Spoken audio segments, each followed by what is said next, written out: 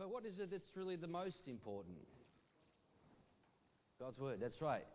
And in essence, specifically, I'm talking about the preaching of God's Word, and also the emphasis that we are to put on the truth. And I'm talking about this morning the true, the pure, the unadulterated gospel of Jesus Christ. Amen.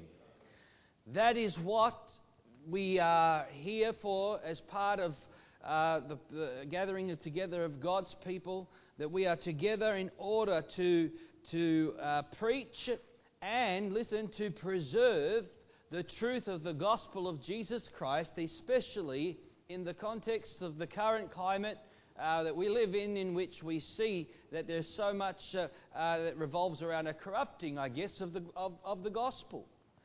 It's in various different ways, and so we seek to proclaim Christ, make Him known. We seek to contend for the truth and the faith that was once and for all delivered unto the saints. And I'm not so much talking here about all the issues that surround discernment ministries, but I'm talking about that which relates to the proclamation of the gospel of Jesus Christ in its purest and truth form as we see it there in the Scriptures. We were just talking at the prayer meeting on Friday evening. A few of us, Sam Coleman, myself, and I think it was Jim, a few of us were just gathered there. And we were talking about Paul the Apostle and what an interesting character he is, because when you read the Bible and you read the epistles of Paul, you get a bit of a picture and an overview of the type of person that Paul was, and how on various occasions when there was those that would maybe had a misunderstanding of the gospel, he sought to bring clarification, he sought to correct, he sought to teach them and establish them in the truth. And so there were times in which his approach was such. But then there are other times in the Scriptures where we find that Paul was quite aggressive in his conduct and in his language, in which those that he considered to be corrupting the gospel. And therefore he responded in such a way that his reaction was to preserve the truth, to be uncompromising in its proclamation and application to the Christian life. And so when we look at Paul the Apostle, we can identify a number of things, and we can see that God, amen, is working through Paul to establish a standard, I guess, an example for us to follow. That we can look at, as much as we look at Christ, we can look at Paul the Apostle, and as we can see and identify certain aspects. And in this instance, we're looking at the pure gospel of Jesus Christ this morning. Because the reality is, one, we have to preach it, and two, we have to preserve it. Okay? And they're the two thoughts that I want to consider with you. But what is the gospel? What is the gospel? We know in 1 Corinthians 15 we have a summary there in which it says Christ died for our sins, was buried, and rose from the dead on the third day. That's the gospel that we preach. And so, obviously, as we highlight those aspects of the gospel, and there's others, we make emphasis on God's love for humanity.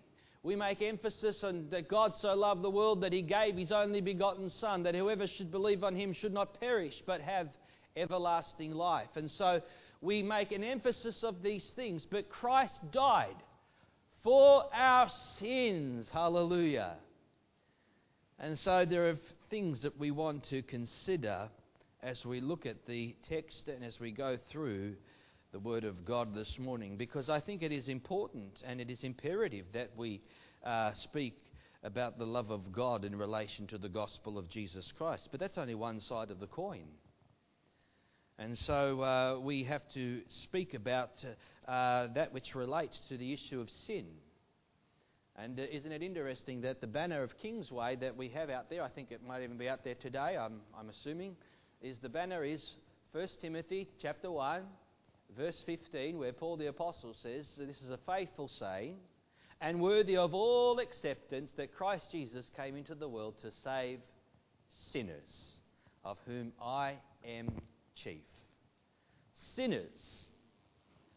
And so this issue of sin, there's the issue of sinners in relation to the preaching and proclamation of the gospel. And I want to consider just a couple of things as we look at the pure gospel of Jesus Christ in 2 Corinthians chapter 2. 2 Corinthians, chapter 2. And we'll read just one scripture. We'll move from here. In verse 17. And Paul the Apostle writes, "For we are not, as so many, peddling the word of God, but as of sincerity. But as from God, we speak in the sight of God in Christ. For we are not, as so many, or as others, peddling the word of God, but as of sincerity, as from God, we speak in the sight of God in Christ." Now, Paul is making quite an interesting statement here. And he's writing obviously his second epistle to the Corinthians, in which, in the first instance, he has been systematically taking them through some issues to clarify and to teach and establish them in the truth of the Christian life. And in 2 Corinthians now he's having to write, and he's having to defend himself against the false teachers that are accusing him of various things. And also he has to contend with those that are wanting to corrupt the gospel of Jesus Christ. We see later, he talks in chapter 11 about even Satan transforms himself into an angel of light. And so everything that comes in the name of Christ is not of Christ. And so, and Paul uses this when he says we are not, as so many or the others, peddling the word of God. He uses this particular word. In the King James, it says corrupting the word of God. And so it's an interesting word that Paul is using, because it's only found once in the New Testament, and yet it has something to teach us. Paul is in the context of expressing how he has been faithful to preach the gospel of Jesus Christ, and he is the fragrance. He talks about this, or we are the fragrance of God among those who are saved and among those who are perishing. And he's talked about how God has helped him in his ministry to proclaim the gospel and proclaim Christ. He says in verse 16, "And who is sufficient for these things?" Who is sufficient? Paul knows that even he, as an instrument, as a vessel of God, even he is not sufficient for such a mighty divine task. But he understands his God-given responsibility, the command of God to go and preach the gospel, especially in relation to the Gentiles, and his ministry there. And he is ensuring the fact that he's going to do it faithfully, he's going to do it truthfully, he's going to honour the truth of God's word, and he will preach it, and as we see, he will preserve it and protect it to make sure that it is uncorrupted. And still, as it was in Paul's day, so it is today. Amen? It doesn't change. And so, therefore, it has its relevance to us. He says, we are not, like so many others, peddling the word of God. You see, what's interesting, Paul considered people to be peddling the word of God or corrupting the word of God. And so this particular word here in the Greek, it actually speaks of and represents a huckster is actually the definition, or a peddler, someone who would peddle a product of some sort. So, and it also relates to adulterate. So there's a few aspects of its meaning, but let me just give you an example to illustrate what I'm saying. You see, a huckster was one that would try and market his goods. Okay? He was in contrast to a merchant. I'll give you, we have all the designer stores, right? And then you go to the markets, and you've got lots of hucksters at the markets, don't you? All their little name brands. They're like the real thing, but they're not the real thing. And so the huckster is there saying, "Come," and so they're selling their product. And this is in a sense a huckster as such. And so Paul is charging those who are peddling the Word of God. So in other words, they are tampering with the Word of God for various reasons. There's also the aspect that it relates to adulterate this word corrupt. Now, to give you an example of that, it relates to the wine sellers. You know, they would sell their wine and they would market their wine, but what they would do is, rather than sell it in its pure form, they would adulterate it. They would dilute it, or they would corrupt it, and they would then market that and sell that on, but the product was not as it should be. It was diluted.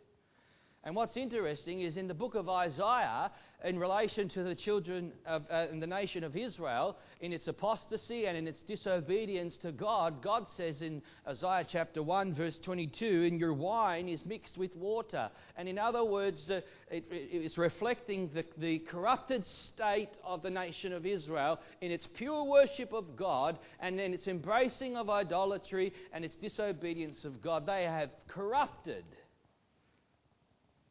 the true worship of God, and God brings this indictment against them in relation to their corrupted state. But you see, the huckster this morning, he would adulterate, or or whoever, they would adulterate their goods for three various purposes. One was because they had an interest to gain out of it. That's what their primary motivation was, to gain. They wanted something out of it for themselves, obviously. But there's a second reason, is because they wanted to beat their competitors. So they had to, in order to offer a product that was cheaper, in order to gain the attention of the people, they would market it as such, and so they did various things in order to beat their competitors. And lastly, they did it to cater to the tastes of the people. They did it to cater to the tastes of the people, because they began to identify, hey, they love to have it like this, so we'll give it to them. We'll mix it up. We'll make a bit of a concoction, and they love it, and so we're on a good thing here.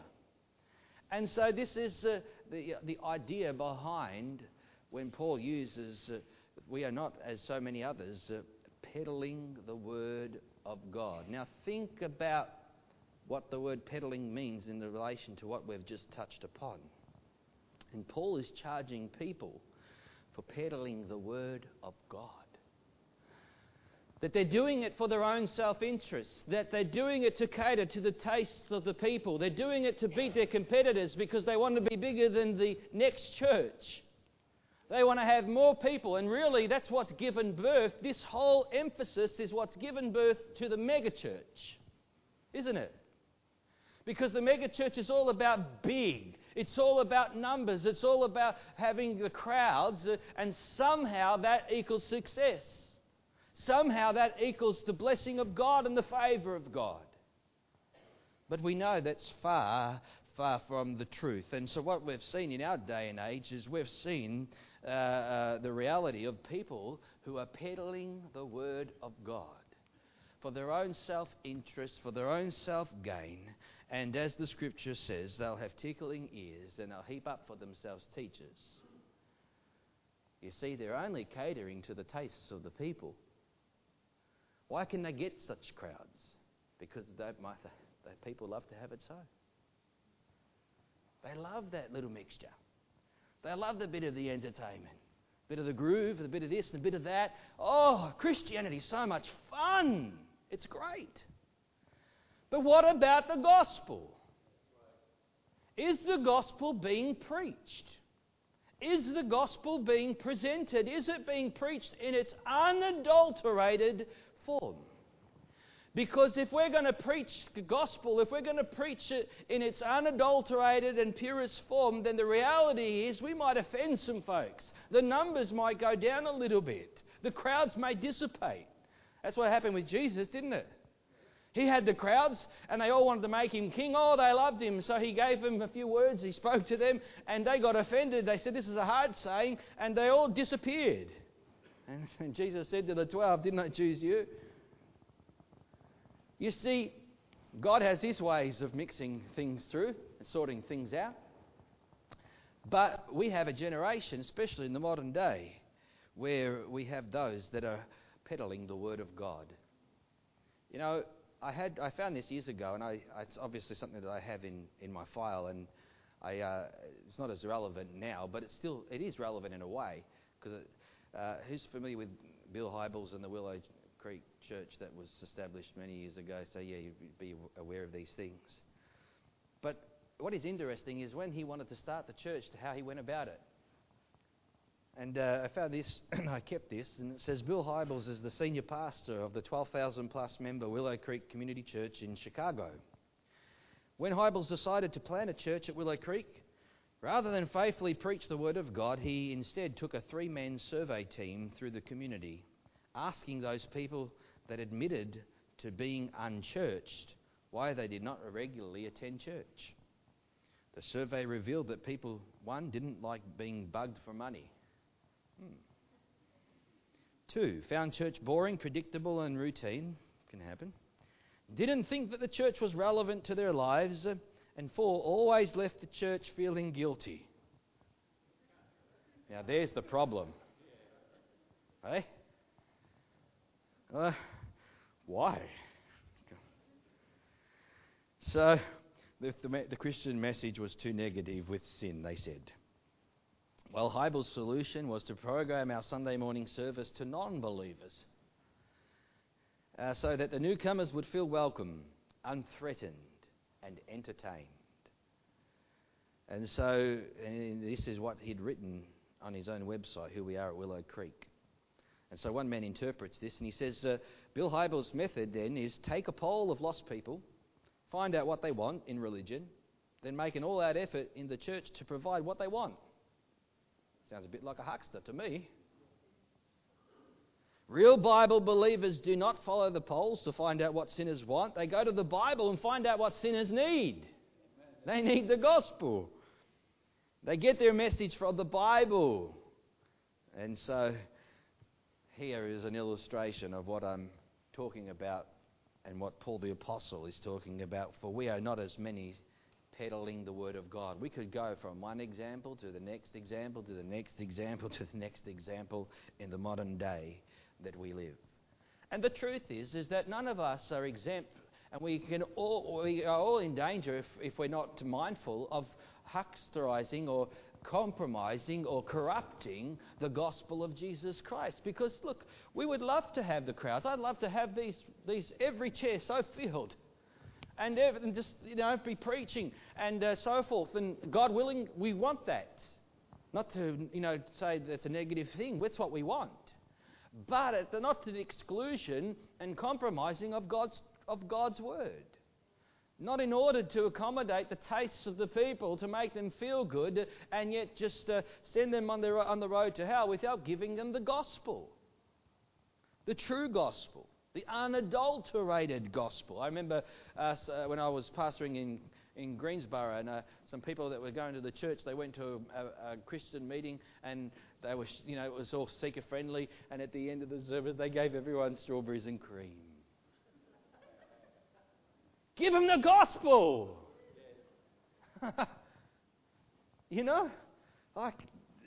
This is what we're talking, peddling the word of God. But see, in our zeal to want to see success, in order to show numerical results, we're all tempted to adulterate the Word of God in some way, because maybe that'll just keep the people there. Because if I start preaching and if I start teaching and if I start dealing with the issues of their lives and we get down to the nitty-gritty of the practicalities of Christian life and Christian living and sin like that, whoa, you're getting too close for comfort, preacher. And so might not turn out the way that we want, but we cannot compromise the gospel truth. There was a book that I read some time ago by a man named James Stewart, and it was called Defective Evangelism. Defective Evangelism. It was a tremendous book. It was written back maybe in the 50s or 60s, I'm not sure, but he was a revivalist preacher. I'm sure that was one of the sermons that we had heard the first one, Jim, when Jim was helping me paint the house recently, we listened to some sermons. And he wrote this book, Defective Evangelism, because he was identifying aspects of that then. And being a revivalist preacher, seeing God move mightily through his ministry over the years as a young boy. Actually, I got a book from him. It was called The Preacher Boy. At the age of 16, he was preaching the gospel. And so he makes this statement. He says, "It is a terrible thing for a man to qualify or modify the gospel in any way, tempering its severity, compromising its righteousness, or lowering its standard. This practice is the gateway to defective evangelism." You see, all you have to do is just compromise. Temper just a little bit. Just tamper with it just a fraction. Just dilute it a little bit so it's digestible. But you see, you can't do that. Now that in the old days they used to have medicine. You used to hate medicine. Like, now you got strawberry, this and that. Oh, give me more. But you can't sugarcoat the gospel. Amen? Because in its purest form, it is offensive. It'll make you uncomfortable. It will challenge your life. Children are laughing at me for some reason. Find me amusing. But you see, all you have to do is dilute it and you weaken it. Once you begin to tamper with it, once you begin to dilute the gospel, you tamper with the gospel. And so, let's take, for example, it's probably not the best example, but it still illustrates my point. Let's take alcohol. If I gave you a drink of pure alcohol, what do they call it? Grappa? And everyone has a different one. Baba's dead or, he says, "Here, have one, Gary." "No, thank you." And he's like, they drink that little cup, It's pure alcohol. Or, and so if you were to drink that, what's the effect of it? It's going to have a powerful immediate effect upon your well-being. But if you dilute it, and you dilute it, and you dilute it, and you dilute it, and then you drink it, it's not going to have the same impact, is it? And though it's not the best illustration, alcohol, but it does serve to illustrate the point, the gospel in its unadulterated, purest form will have an effect. It will penetrate. It will hit hard, but if you dilute it, it's really nice. The gospel's so beautiful. But you see, in reality, that's not always the case. Because one of the things that I have noticed over the years, and it's been deliberate, and it's been a dilution, is the words sin and sinner. I hate the phrase, and I've said it probably before, this unchurched. I don't know where this concept comes from. I don't find it in my Bible. Christ Jesus came into the world to save the unchurched. No. Christ Jesus came into the world to save sinners. You see, sinners is a very potent word. You can adulterate it. We're just lost. We're just, we're lonely or whatever, however you want to package it. But you see, what has been deliberate is there's been a deliberate strategy to dilute the Word of God and take away the potency of various words because they are offensive, they hit the mark. And when we say Christ died for our sin, and we talk about sin not as some problem, not as some mistake, but we're talking about the transgression of God's law. We're talking about a deliberate disobedience to God. And when you begin to bring it down on that level, this is where they want to avoid it. They want to make it seeker sensitive. We don't want to make anyone feel guilty. Well, then what Bible are you reading?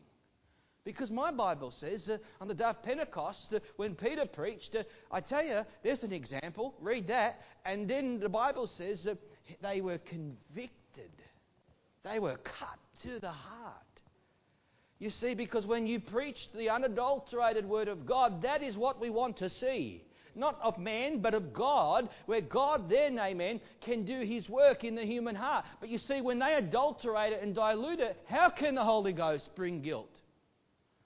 The Bible says that the law is there, that gives us a knowledge of sin, and it also is there to make the whole world guilty.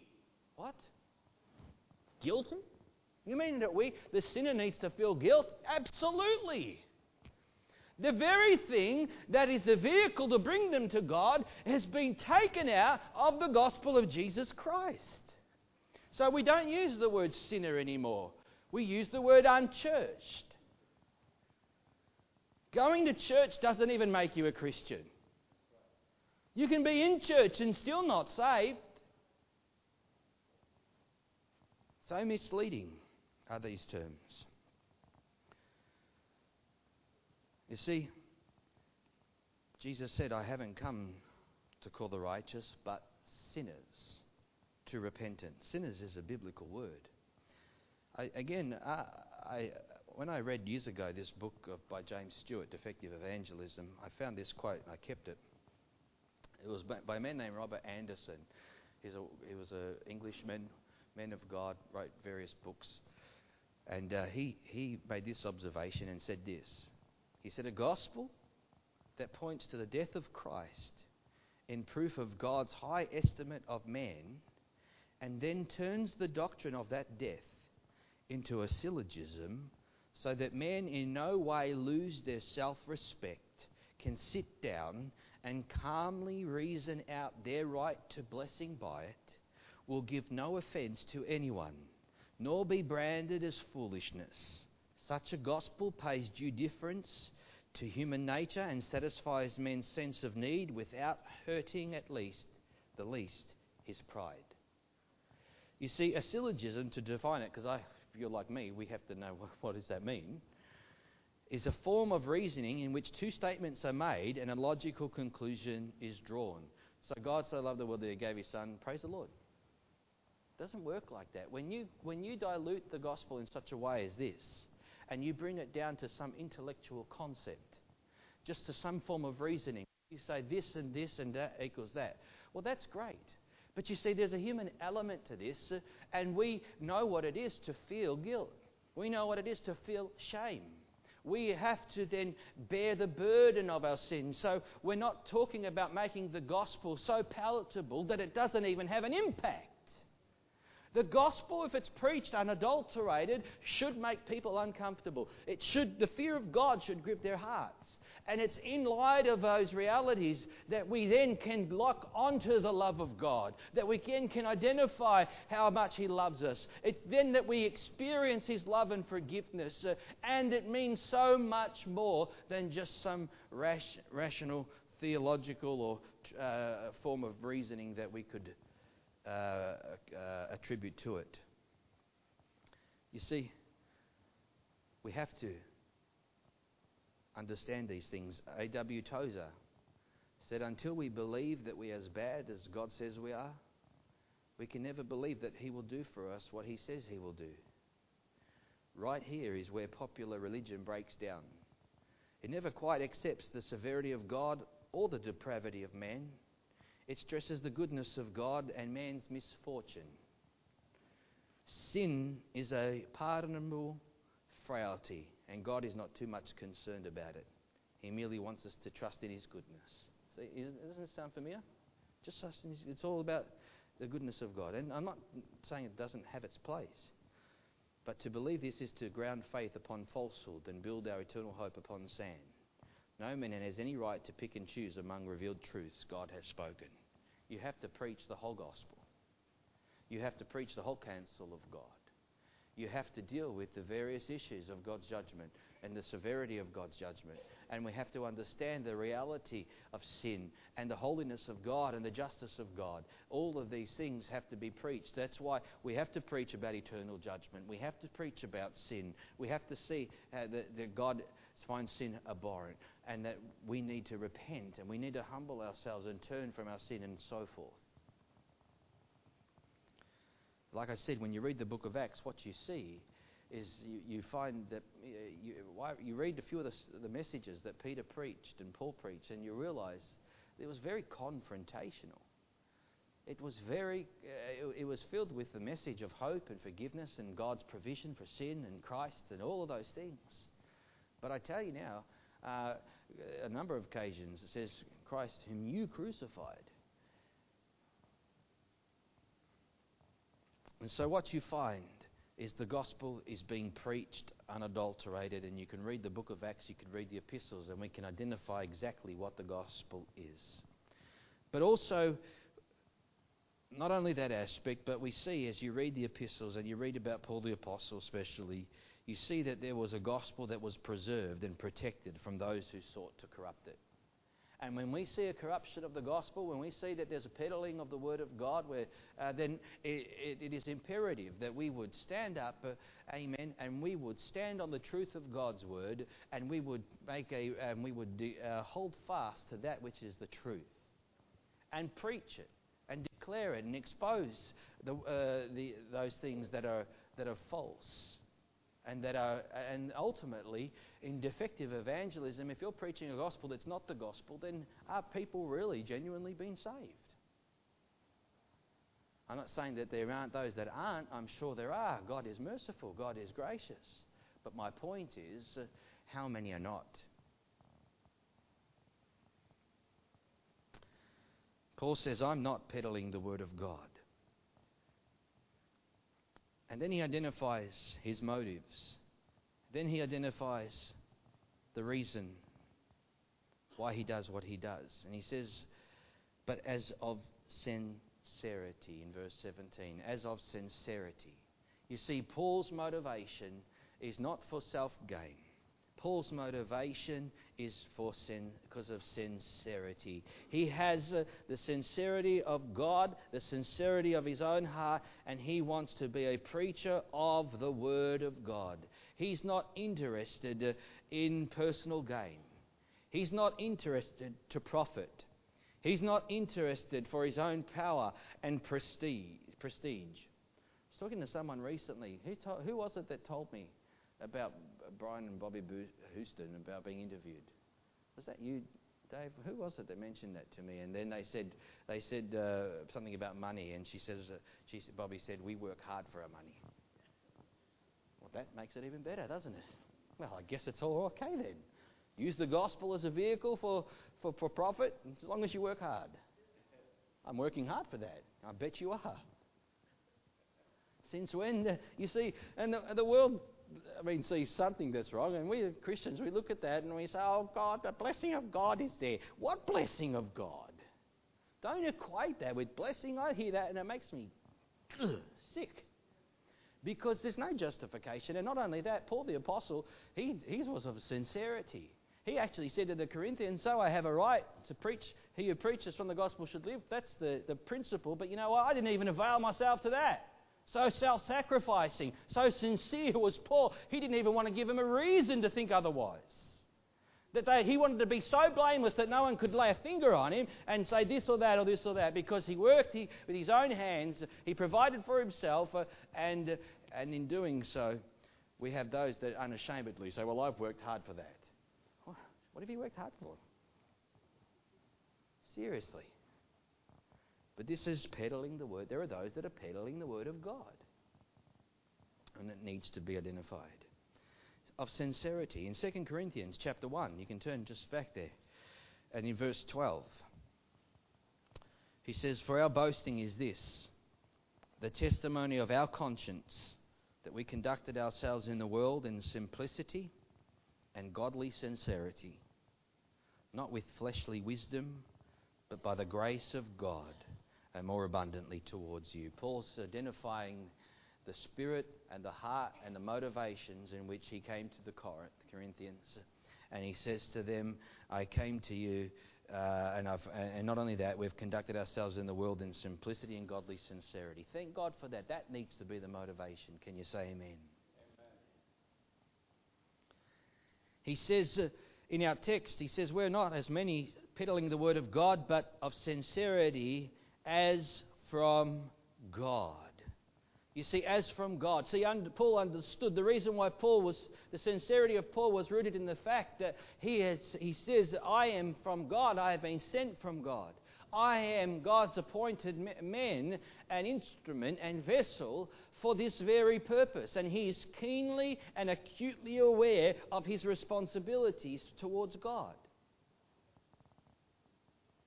He understands these things. He understands that I am under the control of another. I have been directed by God. That's why in 1 Corinthians, we looked at this last week, why he said, woe is me if I don't preach the gospel. I've been entrusted with a stewardship. So the best thing he can do as his duty, not to do it unwillingly, but willingly, and do it sincerely. Do it sincerely with his whole heart. There was no hidden agenda, no other motive, but to preach the gospel and see people come to the knowledge of Jesus Christ. He wasn't thinking of profiting. He didn't say to the Corinthians, well, listen, I work hard for my money. You see, he didn't think about diluting it. He said, God forbid that I would compromise the gospel. God forbid that I would compromise and dilute it in any way. He even pulled Peter inside and said, what are you doing? You can't do that, Peter. You've got to remain faithful and true to the truth. And so he says that which relates to sincerity as from God and as we speak in the sight of God in Christ. You see, Paul knew that he was accountable to God. He knew that God was, in a sense, watching him. He was acutely aware of the fact that, you know what? God is observing what I'm doing. That's why when he said to the Corinthians, I came to you in fear and much trembling. I don't think, some will say that he was fearful and trembled at the Corinthians. I don't think he did. Hey, you read about Paul, he got converted, he started preaching anything and everything. I don't see Paul fearful of men. But what Paul's saying is, I came to you acutely aware, it says here, that God had ordained me, God had committed this to me, and I came to in fear and trembling that I was not going to preach anything other than Christ and Him crucified. That I wouldn't come to you in wisdom of words, I wouldn't come to you as a charlatan, I wouldn't come to you diluting the gospel and making myself the centre and focus of things, but no, I came to you and to preach, and I want to know nothing other than Christ and Him crucified. And so the fear of God was upon him because, as he says here, we speak in the sight of God in Christ. He knew that God was watching him. He knew that God was observing him in relation to these things. He had a sense of accountability. And this is what kept him honest and sincere in preaching the gospel. And he says, I didn't come to you with wisdom of words. You know, we've all fallen into that trap in trying to share the gospel. Who's wisdom of words? How many times? I know. Let's put the hands up. I've done it. Sometimes I still fall into it because, you know, we want to. Sometimes we need to. It's good to reason with people, absolutely, and dispute in some instances. But we need to have wisdom. But it's the gospel is the power is in the gospel. The power is in the message of the cross. God has chosen to have that message preached by the foolishness of preaching. Oh, I thought I was really good. And I'm not saying that we can't, you know, the Bible says he who wins souls is wise, so I'm not denigrating the need for wisdom. I'm talking about the wisdom of God, but not the wisdom of this world. You see, the power of the gospel is in the gospel. The power of the gospel is Christ and Him crucified. The power of the gospel is the cross of Jesus Christ. And when you preach the simple, unadulterated Word of God, then that is the vehicle by which God works in the hearts of men. And God brings conviction. We can't reason people around to these things to the point in which we can accomplish God's work for them. For him we can't. We can do our part, and we need the wisdom of God to understand, yes, maybe we need to give an explanation. Maybe we need to teach them a few things. Maybe it's required that we show them, absolutely. Or sometimes you may even need to rebuke them or give them a hard word. I don't know. But in the wisdom of God, God will direct us, and we learn these things. But at the end of the day, it is the preaching of the gospel of Jesus Christ. That's God's method. That's the power of God. And so we just need to be faithful to that and pray and seek the Lord and continue to intercede. And these things are in God's hands. We can't control. We want to see the church grow, but God's got to cause the church to grow. God has to bring about that multiplication. He has to bring about that fruitfulness. I think not that it's easy, but it's possible, and many are doing it, to gather crowds. And it all looks big and mighty and flashy, because they've got the big bright lights and everyone's, it's just, praise the Lord. Well, praise the Lord for what? What are you praising the Lord for? You see, we have to have the gospel preached. We have to have the gospel taught. We have to have the gospel unadulterated, as Paul is showing us. You see, Paul preached it and he preserved it. And that's what it's all about, amen? That's why we call ourselves Protestants. We're Protestants. It means we protest against error. We protest against that which is corrupting, that which is deadly, that which is ungodly, unrighteous. Because it's corrupting the Word of God. And people say, you've got to be loving, you've got to be large-hearted. This is what we were talking about the other day. And turn to Galatians chapter 1 and look at Paul's words. Let's read it. Just refer people to Paul sometimes, because Paul was gentle, Paul was loving, Paul was all of these things, but I tell you, Paul was passionate. And here he's writing to the Galatians, and he's ready to address the issues that have surfaced, the false teachers that have come, and they're corrupting the gospel. They're corrupting the grace of God. And there are things that are happening. And so Paul says in Galatians chapter 1, verse 6, he says, I marvel that you are turning away so soon from him who called you in the grace of Christ to a different gospel, which is not another, but there are some who trouble you and want to pervert the gospel of Christ. But even if we or an angel from heaven preach any other gospel to you than what we have preached to you, let him be accursed. Verse 9, as we have said before, so now I'll say it again, if anyone preaches any other gospel to you than that which you have received, let him be accursed. For do we now persuade men or God? Or do I seek to please men? If I still pleased men, I would not be a bondservant of God. Paul is saying, you know what? I'm obligated to speak the truth.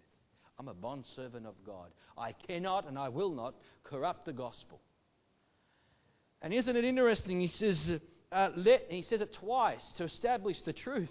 This is very serious. This is what this is showing us in the vocabulary of God when God repeats something. And so, if anyone preaches to you another gospel, let him be accursed. They're heavy words. Heavy, heavy words. But we're dealing with the gospel of Jesus Christ. And I think that in the midst of, this is how I feel so strongly about it, in the midst of all the ecumenicism that we see in the world today, in the midst of all the joining together, I'm not altogether against it, but I tell you what, we have to know what gospel is being preached. Because if the gospel is being corrupted or diluted or compromised in any way, then I'm a bondservant of Christ. I cannot and I will not. I'm a Protestant. And if I need to, I'll protest. And that's why I can't join hands with Catholics. That's why I can't and I won't. It's why I will preach against these things in order to preach and to preserve the true gospel of Jesus Christ. And so, as we think of Kingsway this morning, let us think in these terms. And let us pray, oh God, as we would seek to honour you and to preach and preserve the gospel. Oh God, let us be fruitful. God, use us. Use our lives to preach, to witness, to share Christ. But remember, the gospel is about Christ Jesus coming into the world to save sinners. Sinners. The gospel is good news for bad people, not good people. It's good news for bad people. And bad people need to be saved. Glory to God. You're hearing me. And it is, though. And that's what makes the gospel so much more glorious, doesn't it? Because when you realize how bad we are, and we are sinful, we are under the condemnation in God, and yet God loves us still, and still He's made such provision. He has saved us. He's given us an inheritance. We have promises. There's so much more to still come. Oh gosh, you can get excited and really shout for joy. The kingdom of God is not in eating and drinking, but in righteousness, peace, and joy in the Holy Ghost. Praise the Lord, because we have the gospel. We've been saved. We've been set free. We've passed from death to life. Glory to God. We don't have to sit here and talk about how, and mope all the time. We're saved. We've been delivered. Glory to God. Amen. Let's pray. Father, we just thank you this morning, God, for your word. For the ministry of your Spirit, God, in this place. Lord, as we consider this issue this morning, God, we want to be a people that preach the gospel of Jesus Christ. We want to be a people that are set to preserve the gospel of Jesus Christ. But in doing these things, oh God, it's all unto an end, and that end is to see the salvation of souls. Lord, you came to seek and save the lost. You came, oh God, to heal the brokenhearted. You came to set at liberty those that are oppressed. God, you came to destroy the works of the devil. And my God, in light of these things, the gospel is to be preached into the highways, into the byways. God, that we would compel them to come in.